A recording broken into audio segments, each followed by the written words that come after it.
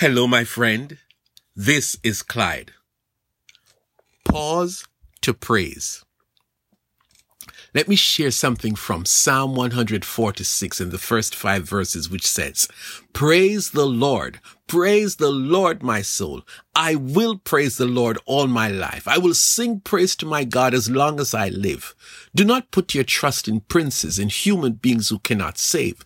When their spirit departs, they return to the ground. On that very day, their plans come to nothing. Blessed are those whose help is the God of Jacob, whose hope is in the Lord, their God. I just saw a Facebook picture with a little old lady being celebrated on her 122nd birthday. They say a picture says 1,000 words, but I'm not going to use those many words to tell you about this beautiful sight. I just want you to know that it was a picture that was so attractive. This little old lady, she sat down on a throne looking regal in her fancy outfit, a floral headpiece and a sash. 122 years old. That is worthy of celebration. On another note, yesterday I watched some videos of recent track and field events. That is my favorite sport, incidentally. But in one of those videos, a female team from Nigeria won the 4x100 meters relay at a recent track event, and the announcer went ballistic. I mean, that video ought to be played in schools and on radio and television all over Nigeria. This woman was ecstatic beyond description. I think she still must be shouting for joy.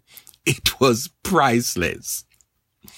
There's something about praise that causes the human spirit to rise way above the issues of the moment to a place of joy and delight. This is why family members love to go to graduations, which otherwise can be boring. We love to see all our relatives, our children, our spouses, our best friends walk across the stage and receive a handshake, a diploma, a trophy, whatever is being handed out. It is worth sitting through speeches. It is worth all the trouble of paying tuition and sacrifice and all that family do while their relative is going through school. Some people simply go crazy. Don't even talk about weddings. Some people are upset when they are not invited to a wedding. I'm amazed at the way some people are joyful, happy beyond words to witness 2 persons getting married, and one of them is their best friend, their cousin, their niece, their daughter. If you have a Bible, there's a book of Psalms, and the book is called Psalms, incidentally. It is a collection of 150 Psalms written by several people, but the majority are written from the pen of David. They are beautiful, powerful, expressive, relevant, appropriate, full of life, dynamic.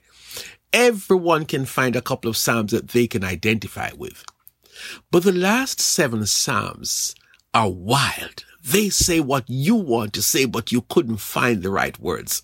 The writer or writers went to great lengths to pronounce superlative praises to God. When I tell you these Psalms are powerful, you will have to read them for yourself. But let me invite you to explore a section of the 145th Psalm. Incidentally, all of these Psalms carry the opening Hebrew word hallelujah, which simply means praise the Lord. Who is the center of these loud praises? They are about God, spoken of in so many different ways. God is described as my rock and my fortress. God is celebrated as the maker of heaven and earth. God is celebrated as the one who heals the brokenhearted and binds up their wounds. One psalm speaks boldly. Let them praise the name of the Lord, for his name alone is exalted. His splendor is above the earth and the heaven. Wow. One psalm states categorically, sing to the Lord a new song, his praise in the assembly of his faithful people. The final psalm is the mother of all psalms. It's a dramatic call to praise. The writer is a master conductor musician, and he calls out the expert players of numerous musical instruments and joyfully commands them to strike up a glorious anthem of praise on each instrument. And as if the instruments and their players are not doing enough, this master musician who knows God and who is in a season of praise and worship simply concludes, "Let everything that has breath praise the Lord. Praise ye the Lord." You are left speechless. You are in awe at the ease with which these writers pen words and no doubt put these pieces of poetry to music in celebration of God by singing praises. Our text gives us a glimpse of what one writer is celebrating. When you praise God, you are honoring him for what he has done and especially for you. He says that he will praise God for as long as he lives. Think about that. What has God done for this writer that with all sincerity and honesty, he declares that he will praise God for as long as he lives? Undoubtedly, God has done something for him that is huge, or God continues to do something special for him daily. And the best thing to do is to choose to praise God every day. Listen to him speak truth. He says that you must not put your trust in humans who cannot save. Save from what?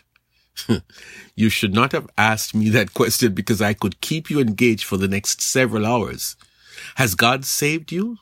Well, he has saved me and I can't stop praising him. I could use metaphors to explain, but let me tell you just a piece of what it means for God to save you. I found out one day that I was a sinner, which turns out that I was not in relationship with God, the Creator. That is significant, but not enough. I later found out that if I stay that way when I die, I would be going to hell with Satan forever. We can talk about hell some other time, but I did not want to go to hell. So I turned to God and he saved me from a future in hell.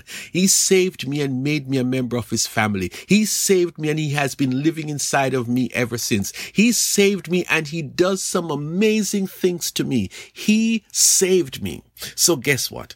I am like these writers. I just simply want to praise the Lord. Praise him for who he is. Praise him for what he has done for me. Praise him simply because he is God and there is no one like him. None, period. So I say to you, praise the Lord.